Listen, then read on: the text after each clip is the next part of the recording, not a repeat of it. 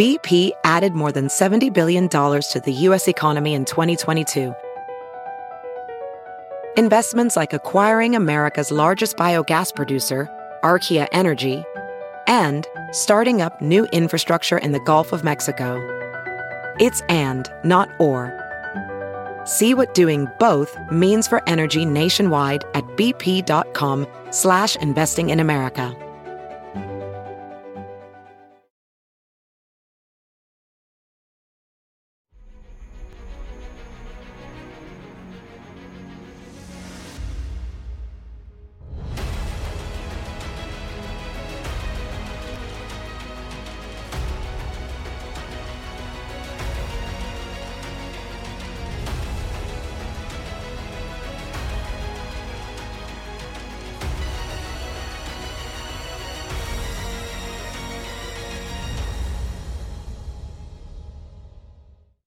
Hi, everyone. Judge Andrew Napolitano here for Judging Freedom. Today is Friday, February 9th, 2024. Scott Ritter joined us again for his second visit with us this week in light of the Tucker Carlson, President Vladimir Putin interview, which was released last night.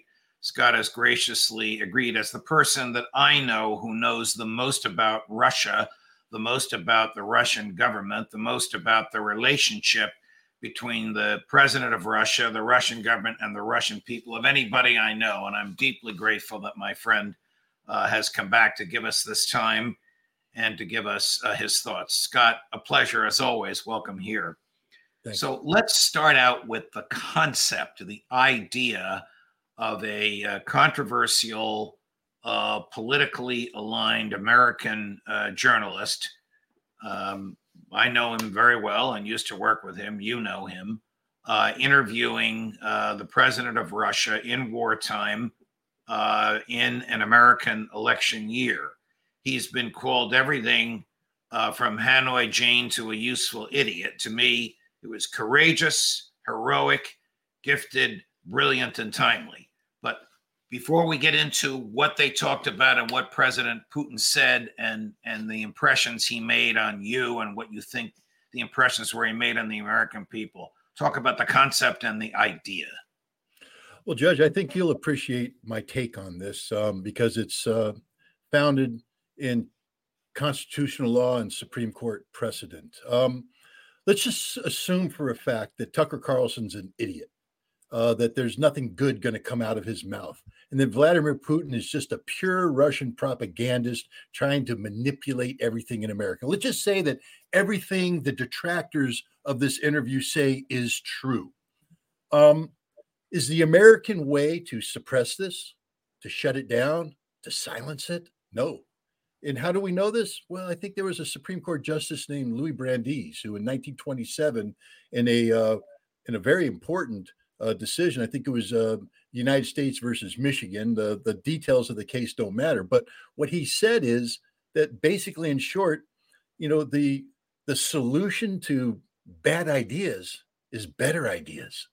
And that rather than silence people, give them a chance to air what they're saying so that you can counter it with free speech. You can counter it with better ideas, with facts, with dialogue. The best way to defeat bad ideas is to expose bad ideas to sunlight and then counter them so that people agree with you and not them. Be convinced in the strength of your own argument. So those people who are seeking to shut Tucker down, that's the most un-American thing you can imagine. If you don't agree with Tucker, let him speak. Let Putin speak, and then take them apart. Then demonstrate the strength of your ways, that you have better ideas. The people that seek to silence Tucker are saying, we don't have a counter to it. We're afraid of what Vladimir Putin is saying because we don't know how to respond, because maybe what he's saying is the fact-based truth. And now we will be exposed as the fantasy, the purveyors of fantasy. We will be exposed as the people with the bad ideas. Tucker Carlson did the American people a great service by going to Russia and engaging in this this interview. I couldn't agree with you more. And of course, I deeply appreciate your reference to the Constitution and Supreme Court history. Some of his critics are crazy. I mean, it's one thing for Hillary Clinton to call him a useful idiot. It's another thing for Matt Van Dyke to call him Hanoi Jane. The prince of the neocons, Bill Kristol, said he should not be allowed back in the United States. Why? Because they want to silence him, because he's afraid, they're afraid he will challenge them and they cannot live up to the challenge. What is your view of how President Putin came off as a person, as a human being, as a knowledgeable, in-command leader, in command of history and in command of the difficulties of the moment? Well, understand that, and you know Tucker Carlson, you know he's the consummate professional. Tucker did not share his questions with Vladimir Putin. There's no doubt that Vladimir Putin studied Tucker, what Tucker said in the lead up, anything he said about Russia, and that the president came in prepared. But he spoke without notes, and he came in and he spoke about the history of Russia, again, without notes, and he knows the history of Russia. And it's more important than just being a professor, spouting off dates and times and facts. This isn't coming from the brain, although Vladimir Putin has a very good brain. This was coming from the heart. What Vladimir Putin did in this interview is open up his chest, take his heart out, and say, this is who I am. This is what I believe in. This is what guides me. This is what shapes the decisions I make. He spoke about the Russian soul. I've been speaking about the Russian soul for years. When I went to Russia back in May and June, I said it was a journey of discovery of the Russian soul, because anybody who knows anything about Russia knows that in order to understand it, you have to grasp the Russian soul. And Putin talked about that. Now, I don't know if Tucker Carlson got it. To be honest, I think Tucker was a little unprepared for this. Who could be prepared for this? Who could be prepared for a Russian president opening up his chest, taking his heart out and saying, this is the soul of Russia. This is my soul. But Tucker gave the president of Russia a chance to do that. And I'm hoping, praying that an American audience will respect what the Russian president said. You don't have to agree with it, but at least you got an insight into how this man operates, how this man thinks. You got to see his eyes. You got to see his facial expressions. You got to hear the tenor of his voice. And this is important. This isn't about reading words on a page. This is about seeing a man interact with another man over issues of great complexity. And I think the Russian president did himself and the world a great service. Do you think that part of President Putin's goal, and we can only speculate as to his goal, was from his words and his facial expressions and his body language, was to appeal to the American public? There's no doubt about it. Look, why did Tucker Carlson get picked? He's not a Russian expert. And frankly speaking, even though he speaks about Russia today in a very positive manner, there's a risk of bringing in a dilettante and having an interview like that. And I think halfway through the interview, you could see in Putin's face going, oh God, does this guy get it? I'm supposed to be having a conversation with this guy, and he's asking, throwaway, stupid American questions. But they worked through it together. I give Tucker full credit for that. But what Putin got was an audience. Okay, other people could have come in and given him 400,000, maybe 1 million, 2 million. Tucker Carlson, I think last numbers I looked at, 100 million people watched that interview. And many of them are Americans. And so Vladimir Putin spoke not only to America, but to the West. Through Tucker Carlson's interview, Vladimir Putin was able to put some fundamental ideas out there, the primary of which was, I'm ready to talk. I'm here. Talk to me. The door isn't shut. Open the door. And hopefully enough people will see that and start calling their congressional representatives saying, why aren't we talking to Putin? Putin gave ammunition to people who can now ask questions about, hey, what really happened? Did the CIA really try to fund Wahhabist fundamentalists in Chechnya to break it away? Did the CIA really orchestrate the Maidan coup d'etat? Did we really interfere with the peace process? Did Boris Johnson really shut down a peace treaty that would have allowed all these territories to stay as part of Ukraine and save 500,000 lives? Is this true? Is this true? Ask questions. That's what a responsible citizen is supposed to do. Hold his or her elected representative accountable for what they say and do in their name. Vladimir Putin empowered anybody who watched this interview, any American citizen, to start thinking. gave them some facts to start asking questions. It doesn't mean that you agree with Vladimir Putin, but what it says is maybe it's time you hear from our side about what we're doing to try and prevent a war with Russia, because Putin did talk about that. He talked about the potential of conflict. Here's two interesting cuts. We're going to play them back to back. T1, Chris. So this is Tucker Carlson asking President Putin if he would invade Poland under any circumstances. And then this is President Putin talking about just what you talked about right now, the agreement in Turkey, which was disrupted by Mr. Johnson. We all know who that is. Can you imagine a scenario where you sent Russian troops to Poland? Only in one case, if Poland attacks Russia. Why? Because we have no interest in Poland, Latvia, or anywhere else. Why would we do that? We simply don't have any interest. It's just threat-mongering. So I just want to make sure I'm not misunderstanding what you're saying. I don't think that I am. I think you're saying you want a negotiated settlement to what's happening in Ukraine. Right. And we made it. We prepared a huge document in Istanbul that was initialed by the head of the Ukrainian delegation. He affixed his signature to some of the provisions, not to all of it. He put his signature and then he himself said, we were ready to sign it and the war would have been over long ago, 18 months ago. However, Prime Minister Johnson came, talked us out of it, and we missed that chance. Agreement we've all talked about, which Bill O'Reilly, another friend of mine and former colleague, as well as a lot of neocons, have denied ever existed.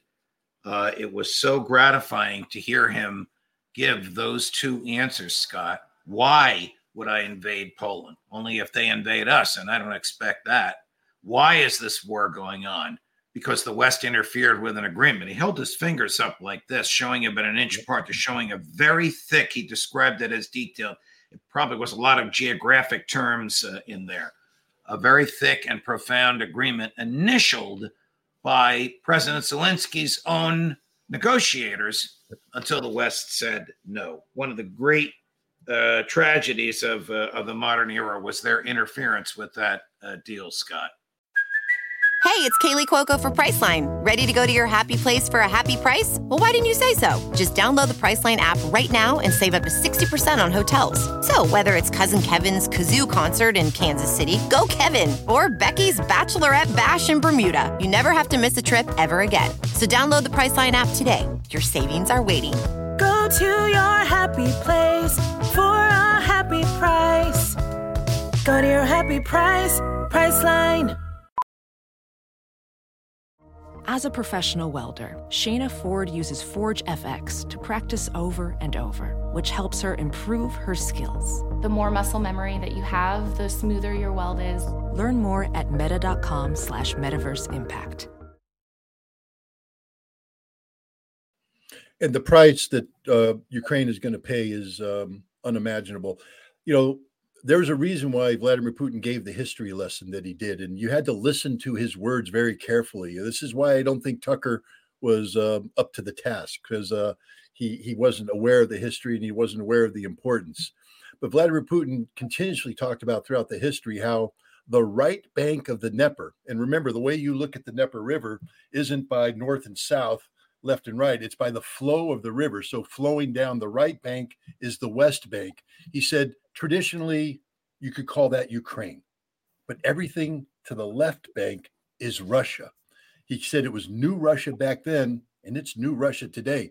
And when he spoke about how this conflict will play out, what he's telling the world is that this war will end when Russia has control of new Russia. That's Odessa, Mykolaiv, Dnipropetrovsk, Kharkov.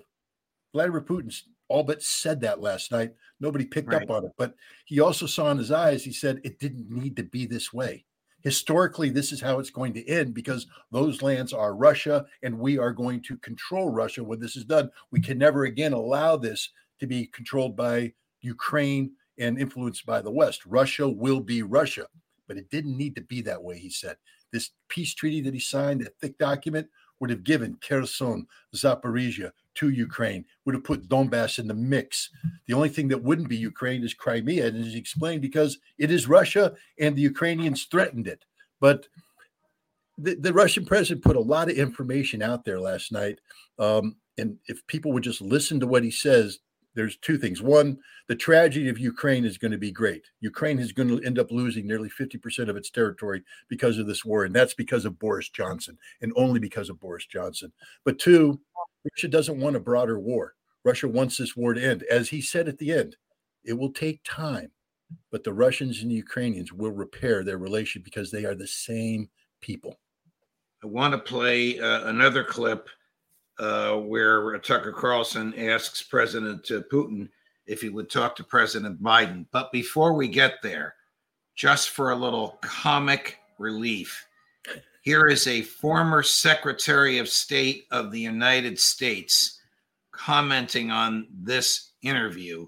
Tell me if you think she comes across in a dignified or Secretary of State manner. What does that tell you about Tucker Carlson and right-wing media and also Vladimir Putin? Well, it shows me what I think we've all known. He's what's called a useful idiot. I mean, if you actually read translations of what's being said on Russian media, they make fun of him. I mean, he's like a puppy dog. You know, he somehow has, after having been fired from so many outlets in the United States, I would not be surprised if he emerges with a contract with a Russian outlet. You know, an idiot calling somebody else a useful idiot is the epitome of irony. The only difference is that there's nothing useful about Hillary. And I'm getting cheap here. I apologize for that. But I don't blame you. I mean, she came across as a psychopath in that interview. Diplomacy is diplomacy. It's the art of sitting down with people that you inherently disagree with and trying to find a compromise that avoids conflict. There's nothing diplomatic about her.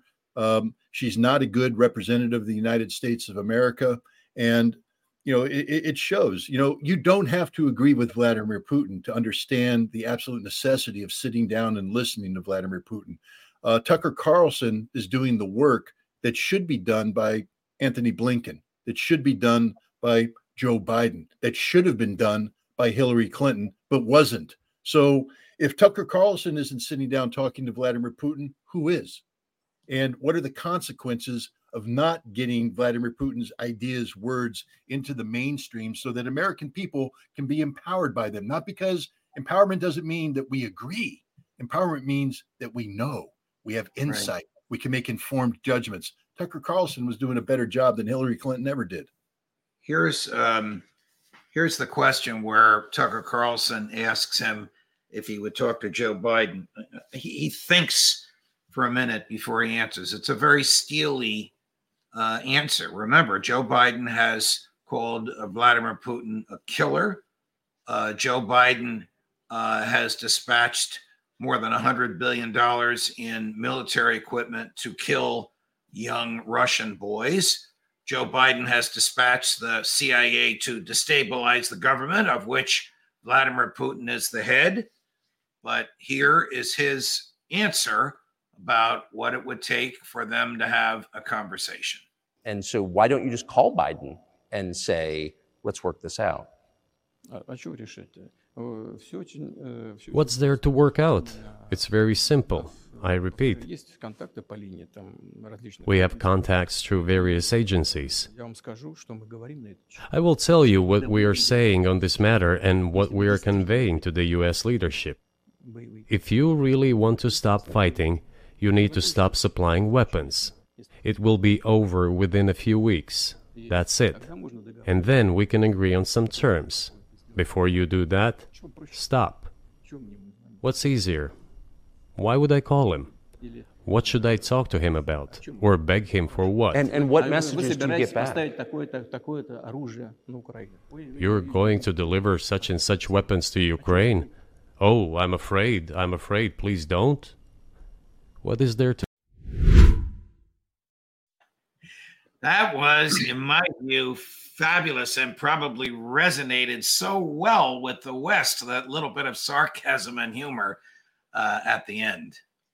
Well, I mean, there's a lot of people who labor under the false assumption that we can intimidate Russia, that we can make Russia back down only if we double down. You hear it in Congress all the time.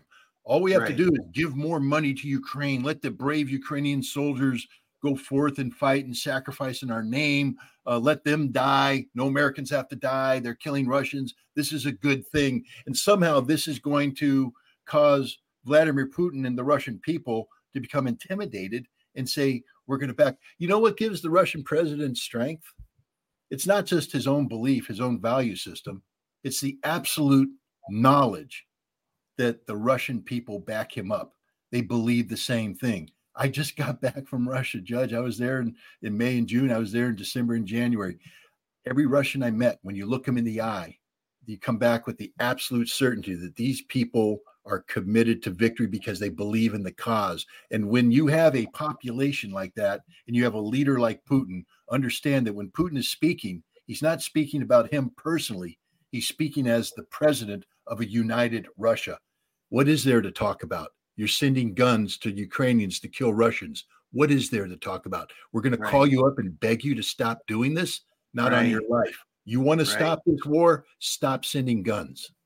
Right. Brilliantly and poignantly put in a way that the Western audience can understand it. Can you explain for us what President Putin was talking about when he was talking about denazification and the problem with the Ukrainian nationalists, particularly if there is a truce in the near future, if the Zelensky government just collapses or comes to its senses and begins to negotiate? Well, you know, Tucker Carlson got slapped down by Putin because of this question, because Tucker Carlson, tried to link denazification to Adolf Hitler, because Putin, in giving his historical explanation, said that modern day Ukrainian nationalism has been linked to personalities who fought side by side with Adolf Hitler.